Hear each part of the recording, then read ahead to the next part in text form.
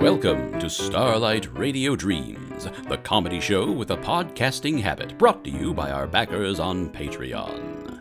This episode is Tammy Taters, written and directed by Jared McDarris, featuring the vocal talents of Kat Evans and Ansel Birch.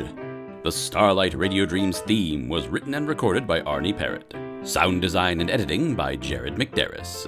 Now, without further ado, on with the show. Good morning, everyone. I'm Tammy Taters, and today we're talking about taters. My guest is Joseph Adelpast, owner and proprietor of Joe's Meat and Potatoes off I-95. Welcome, Joseph. Joe's fine. Is he, though? What? Nothing. So, I understand you've prepared a dish in anticipation of the U.S. National Tate-Off taking place on National Potato Day. Is that right? More or less, yeah. Now, you might not realize this, but National Potato Day is actually in August. But that's so far away. It is, yeah, but this dish is actually being prepared for the state semifinals over in Lubbock. Oh, state semifinals. That still sounds very impressive. I think so, yeah. And do you think Joe's Meat and Potatoes has what it takes to make it to the finals? Oh, no question. I think this dish is going to get us through the state finals, through regionals, and all the way to the National Tate-Off on August 19, and then we're going to tate the gold. How delightful. It is, isn't it? Absolutely. Now, Joe's Meat and Potatoes stands across the street from Molly's Steak and Tates. Isn't that right? Well... Molly Tuberson, owner and proprietor, has taken home the state gold 7 out of the last 10 years and even won the regional prize twice. Yep. Are you at all worried that Molly's Steak and Tates might pose a threat to your new business success? In the Tate-Off, I mean. Well, I think they went out of business. Oh, no! Yeah. That's terrible! Yeah. Yep.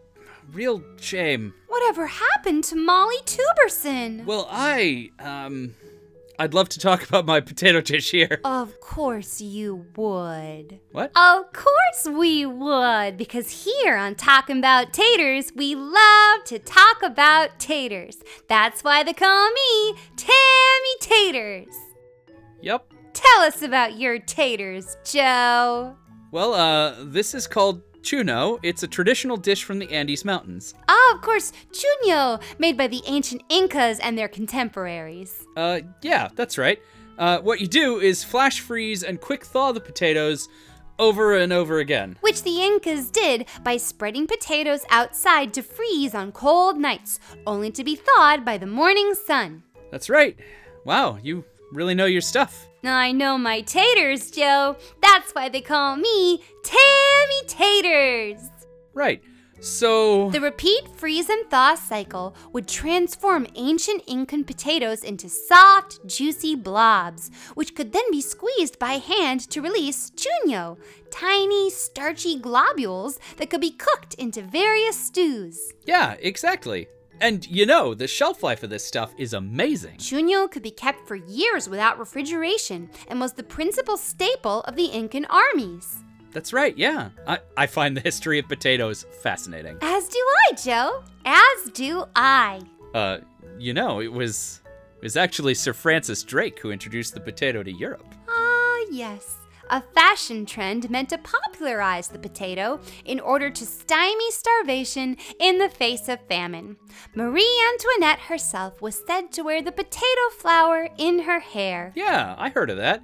And Louis XVI had one in his buttonhole. And all the nobility followed suit. You know, there used to be a statue of Francis Drake somewhere in South Germany. In Offenburg, yes. Offenburg? Yes, built in 1853 by Alsatian artisan Andreas Friedrich. Sir Francis bears a potato flower in his left hand. Yeah, that's right. Of course, in reality, Sir Francis Drake almost certainly was not responsible for the spread of the potato through Europe. That's just a common misconception aided by Friedrich's statue. Oh. And of course, a more broad-viewed person might think that credit more rightly belongs to the Andean people who domesticated the potato in the first place. Oh, yeah, of course. Obviously. And some might even suggest that celebrating Sir Francis and his illusory contributions occludes the atrocities he and his peers committed against the nations of what we now call the Americas. Oh, well, yeah, definitely. Much like your entry in the state Tadoff is meant to occlude the atrocities you committed against Molly's Steak and Tates, just off I-95. What? Whoa! Isn't it true that you tried to buy Molly's Steak and Tates from Molly Tuberson last year? So? Isn't it true that when she refused to sell, you opened Joe's Meat and Potatoes directly across the street from her on the fancier and more expensive side of the I-95 off-ramp? So what if I did? That's the free market. And when Molly's Steak and Taste continued to outsell you despite your superior budget, was it the free market that broke into her back freezer and drowned her in the potato broth? Whoa, that's just a rumor. No comment. I was there, Joe. That's my comment! Oh my god, it's the ghost of Molly Tuberson. It's Tammy Taters now, Joe! And my ICO! Not the potato peelers! Not the potato peelers! Rise up, my instruments! Rise up, my vengeful furies, and tear his soul down to hell! They're throwing everything but the kitchen sink! Oh! There it is! Help! Squeeze him, my furies! Squeeze the Tunyo from his veins! Gape, earth, and swallow him, steaming to bake eternally in the damned ovens of righteous nemesis! Soak the earth that swallowed him, that no flower may blossom from the poisonous wild tuber that durst crawl upon the earth. Well, friends, that's all the time we have for today. Join me next week when my guest will be Samantha Starchy, who invented a brand new crinkling technique for your home fries all by herself. Or so she claims. Thank you for joining us for Starlight Radio Dreams, the Ides of Starch. Join us next month to hear fresh cereals and shorts while we watch Burlington's beard grow in real time. We'll see you Friday, April 30th for the April Showers Power Hour.